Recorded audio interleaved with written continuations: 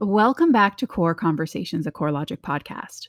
I am your host, May Claire Bolton Smith, and I'm the Senior Leader of Research and Content Strategy with CoreLogic.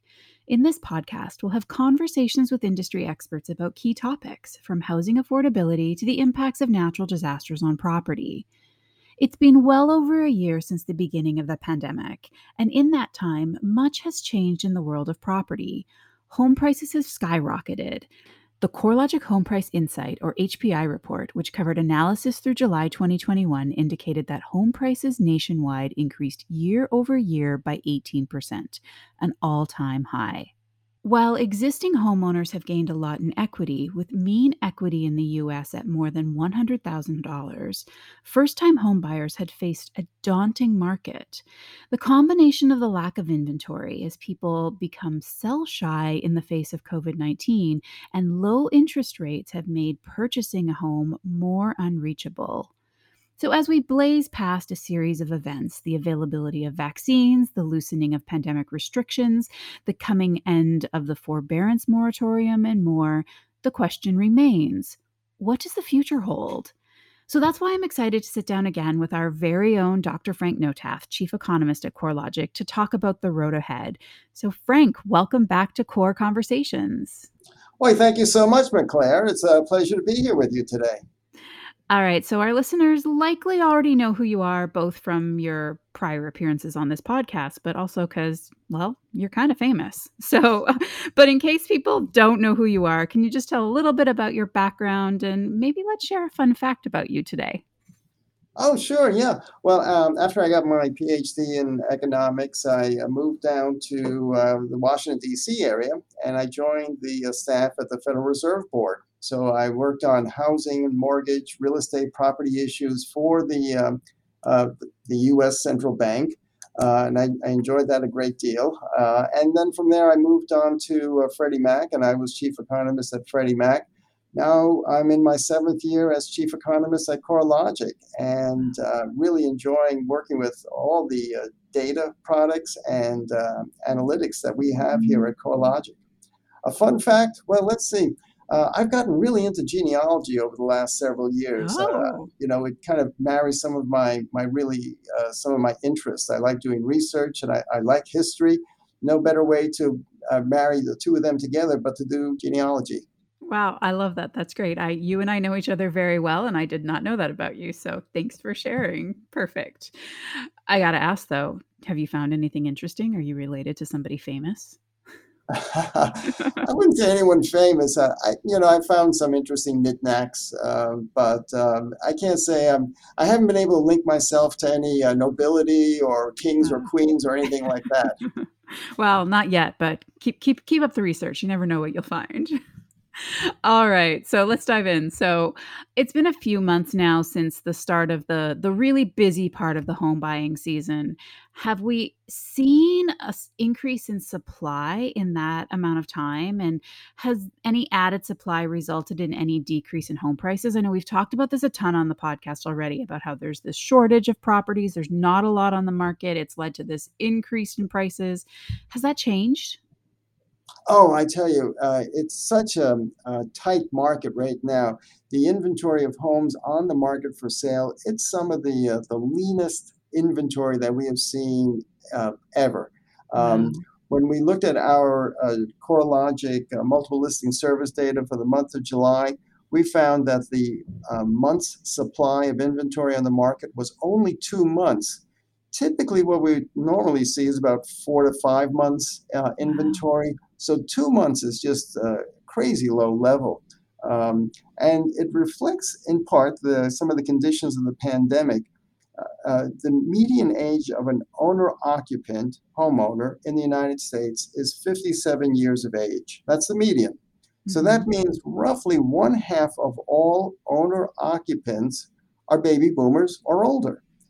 And during the course of the pandemic, many older homeowners have decided to postpone or delay listing their home for sale until after the pandemic is in the history books. So a certain number of baby boomers and older owner occupants ordinarily would list their home for sale during the course of a year. but we've seen that really fall off over the last 18 months. And that's one of the factors contributing to this shortage of inventory on the marketplace. Um, so, I am expecting that we'll see increases in inventory as we get into spring of 2022, because I think by then, a lot of the concerns about the pandemic will be behind us. And many of the older homeowners who had postponed listing their home for sale, I think as we get into the beginning of 2022, many of them will be ready to list their home for sale, and that'll add to increases in inventory. Also, this fall, I think we'll probably see some increases in inventory on the marketplace, because that's typically a time of year when we see demand to buy homes typically moderate or wane relative to the spring and summertime. Yeah, so it's interesting because I hear you say when the pandemic is over, when the pandemic is behind us, and I think all of us a year and a half ago never thought that we would be this far in and this would still be going on, and it feels like this pandemic may never ever be behind us, but I think, I feel like we are seeing something that's cyclical. It's all everything in real estate and property is always cyclical, and, I think of us like many of other people. I feel like we've outgrown our home during the pandemic because we realized we have less space than we thought that we needed. And I know I struggle between should we sell because it's kind of attractive because it's a seller's market, but it's terrifying because we could sell this house and never be able to find another one because there's nothing available. So it just feels like it's a vicious cycle, and it's just continuing to contribute to, will people ever be able to enter the home buying process just or never be willing to take the leap because of this kind of cyclical problem we're seeing with shortage right now? Oh yeah, and it's a real challenge, especially with home prices up so much. So I'll just give you an example. Let's say home Yeah. prices in the area that you live in, let's say they're up 17% over the last year. If you're a first-time home buyer, that means the nest egg, the Mm, amount of savings that you need in order to buy a home is 17% bigger now than it was 1 year ago. it's a You lot. need the nest egg for the down payment, the closing costs, and the cash reserves after you settle on the house. So when you think about it in those perspectives, the double-digit home price growth that we've seen in so many communities around the United States over the last year has increasingly made it challenging for first-time home buyers to break in and buy their first home and transition into home ownership. And you raised a really interesting comment, McClare, when you mentioned that during the pandemic, so many of us are looking for more space. That's absolutely true. Yeah. What we see among families generally is, as a result of the pandemic, they're looking for more living space inside their home, because many of us need an office from home, and for those of us with kids, we may need a schoolroom from home as well. So we're looking for more space inside the home, but we're also looking to social distance from our neighbors. So we're looking for more space Yeah. outside the home. And so we've seen a distinct preference for single family detached houses over the last 18 months compared to single family attached or compared to multifamily residential structures. So it's really an interesting change that we've seen in consumer preferences among residential structure type. Yeah, I know that that's exactly what we're seeing, what we're hearing, from other friends and from us as well too, and I guess, I feel like so many of us are tired of talking about the pandemic already now, but this pandemic has induced so many things in our daily lives, and I think of the pandemic-induced supply shortage, and just curious on how much it has impacted the housing supply gap. I know there's some stats from Freddie Mac that's projected 4.35 million undersupply by 2022. Is this even worse now when we take everything into consideration from the past year and a half or so? And the other thing too, we had a podcast on this about a month or two ago. construction prices. How has the cost of construction and labor and lumber in particular, how has that contributed to this supply shortage? Yeah, that's a great question and a great observation about the undersupply of Mm. housing. Uh, Over the last decade, we've had an underbuilt housing market. What I mean by that is that the number of homes built really have been insufficient to keep up with the number of new families, the number of new households that are being Mm. formed in the United States over the last decade. Now, we look back a few years ago, what we saw was that vacancy rates on housing gradually declined. And that was good because 10 years ago we had elevated vacancy rates in the housing market. That's not the case any longer. The vacancy rates have come down, and currently we have a generational low in vacancy rates. Um, Wow. and that's really kind of underscored the underbuilt nature Yeah. of the housing market. Now, it's true that we've seen a pickup in construction, especially single family construction, over the last year. But many of those newly built homes also come with a big price tag. Sure. And Yeah. it ties in with what you asked about construction costs. We've seen increases in labor costs. We've seen increases in material costs. Lumber, in particular, lumber costs, they have doubled. We see that in the CoreLogic construction cost data. Lumber costs, it's crazy, more than double what it was just a year ago. Yeah. Now, for builders, they pay those costs, but they've got to pass them on to the home buyers, and that's a reason why the price tag on newly built homes seems to be just so high. Yeah, it really is, and I know, any of us that have a home that's a little bit older, the home that we live in is 50 years old, and things go wrong and things break, and you're like, "I just want new construction. I just want something brand new." And it is those properties that have those big price tags on it. Something else when I think of big price tags, there's often a lot of blame on investors when we look at home prices. I know, especially I live in the Bay Area, there's a lot of investors that come in, they buy homes, they flip them. We hear this. I mean, there are HGTV shows about this. This is what people do. Uh, but that's often been the blame for what's really driving prices is investors come in and buy these properties and then just shoot the prices up.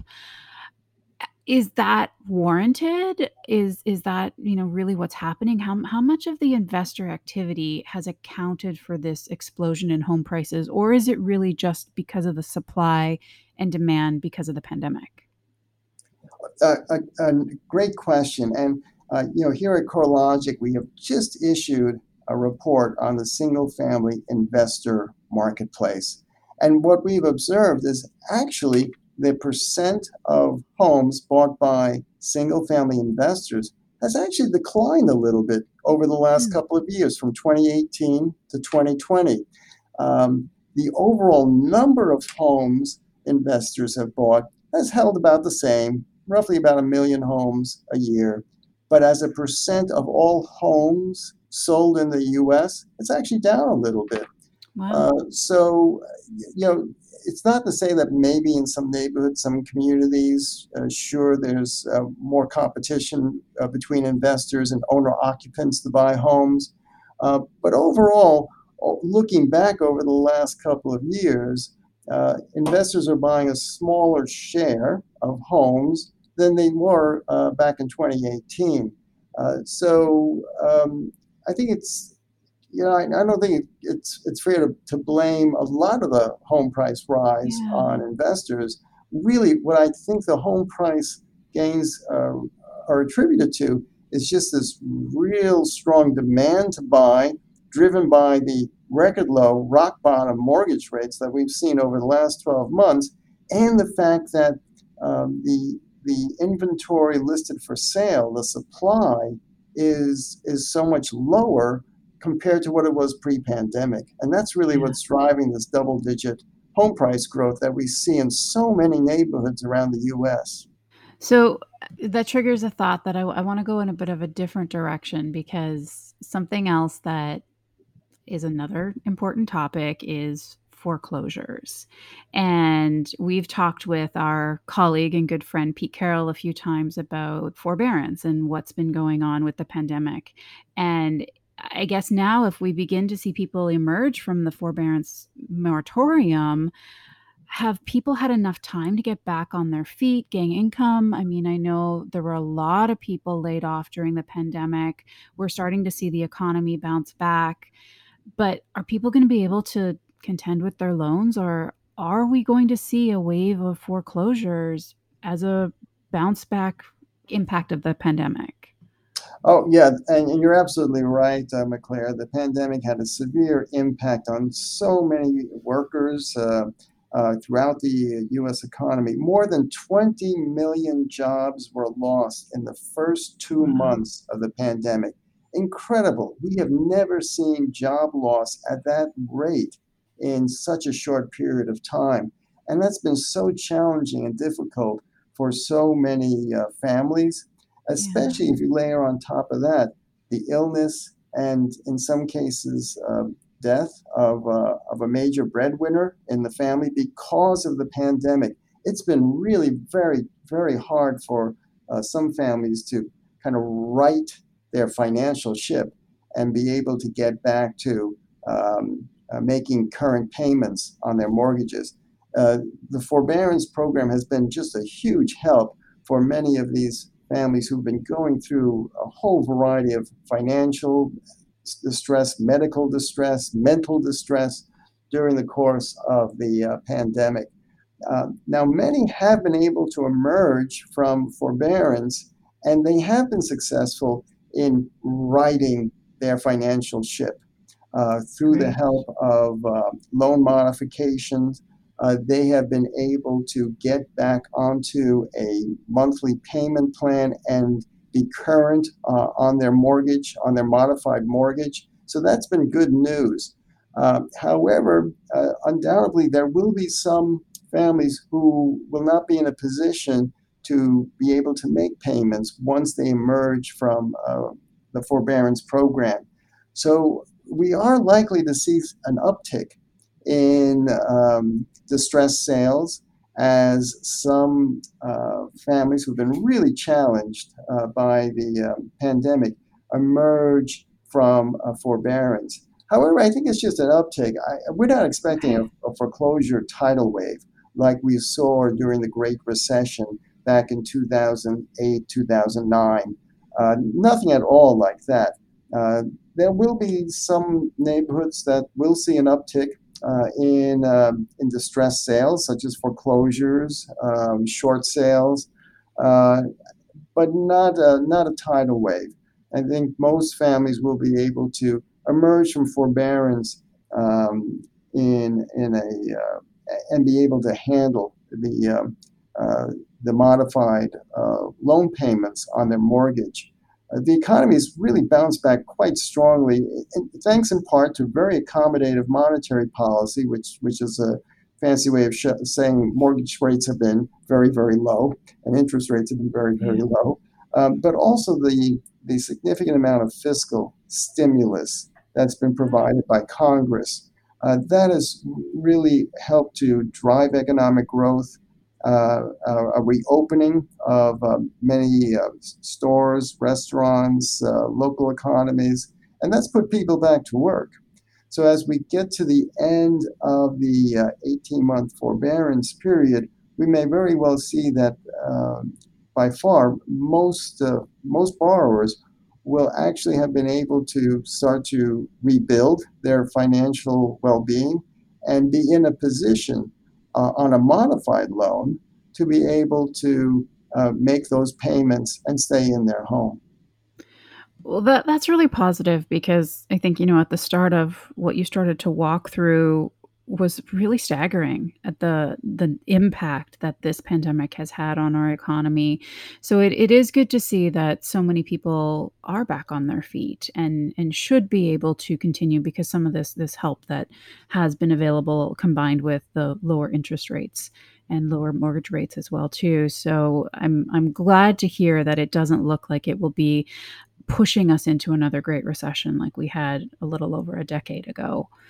So I guess on that topic, just to close, a lot of times we like to say, if you had a crystal ball, look into your crystal ball, which none of us have, but we wish we did have. But what will recovery look like in the coming months and even years ahead? I mean, a year ago, I don't think we thought we would still be in this pandemic state that we are right now, even with the rollout of vaccines, and here we are. So if we look forward to the coming months and year ahead, what do you think recovery looks like? Well, in short, I think 2022 will actually look like a really good year. Now, again, we are expecting that the pandemic wanes and is not doesn't have an impact on the economy in 2022, a negative impact on the economy in 2022. So what we're expecting is that a lot of the stimulus from the federal government, as well as the reopening of companies and jobs and industries, will lead to further declines in the unemployment rate with pretty robust job growth. So by the end of 2022, we may actually see the unemployment rate nationwide be down to about 4% or maybe a little bit lower, which will be close to what it was pre-pandemic. So in February 2020, right prior to the pandemic, the unemployment rate nationwide was 3.5%. We could get possibly close to that by either the end of 2022 or the beginning of 2023. So that's a really bright sign. And that means with that much job growth, that there'll be a lot more income flowing into the pockets of American workers, which is a really good sign. So I think the overall economy will actually perform quite well. For the housing market, we are expecting a slowdown in home price growth, and CoreLogic does have a home price index forecast that we update and release each and every single month. And our forecast is for a moderation in home price growth. We're not expecting home prices to decline. We're not expecting our national home price index to decline at all over the next couple of years, but we are expecting it to slow. So right now, and for the last several months, we've been posting double-digit annual price growth in the CoreLogic Home Price Index. Once we get to 2022, I think it will slow. We're expecting as an annual average for 2022 about 5% growth in home prices and moderating to about 4% home price growth in 2023. So again, no crash in home prices, but a significant moderation from where we are today. And that moderation comes because I do think we'll see more inventory come on the market for sale, especially from those older owner-occupants who were postponing, who were delaying listing their home for sale because of the pandemic. I think we'll see that come on the market. Might see a little bit of additional supply coming from those borrowers who come out of forbearance programs, so that could add a little bit to supply for sale as well. And then on the demand side, I do think we'll see some moderation in home buying demand just because of the affordability pinch. The lack of affordability is really going to be affecting the pocketbooks of potential home buyers. It's affecting many of them today. I think it'll affect even more as we get into 2022. So between a moderation in demand because of the affordability pinch on their pocketbooks and some increase in inventory for sale on the supply side, that translates into a moderation of home price growth. And our HPI, our home price index forecast, as an annual average for 2022, shows about 5% home price growth, much less than what we're experiencing right now. Well, that's definitely a bright note to end on, and I like that it looks like the future is bright. 2022 and 23 and beyond look like they will be a lot different than we've seen now. So, thank you for that perspective, and you and our listeners can be guaranteed that Dr. Frank Notaft will be back with us again on this podcast as we continue to just monitor what's going on in the state of the world as we look at different economic trends. So, thank you so much, Frank, again for joining us and being a part of Core Conversations, a CoreLogic podcast today. Oh, yeah, I always enjoy speaking with you, Claire. So thanks so much for getting together with me today. Anytime. So, for more information on the property market and the housing economy, please visit us at corelogic.com/intelligence. Thanks for listening. I hope you've enjoyed our latest episode. Please remember to leave us a review and let us know your thoughts, and subscribe wherever you get your podcasts to be notified when new episodes are released. And thanks to the team for helping bring this podcast to life. Producer Ria Tarakia and editor and sound engineer Romeo Roman. Tune in next time for another Core Conversation.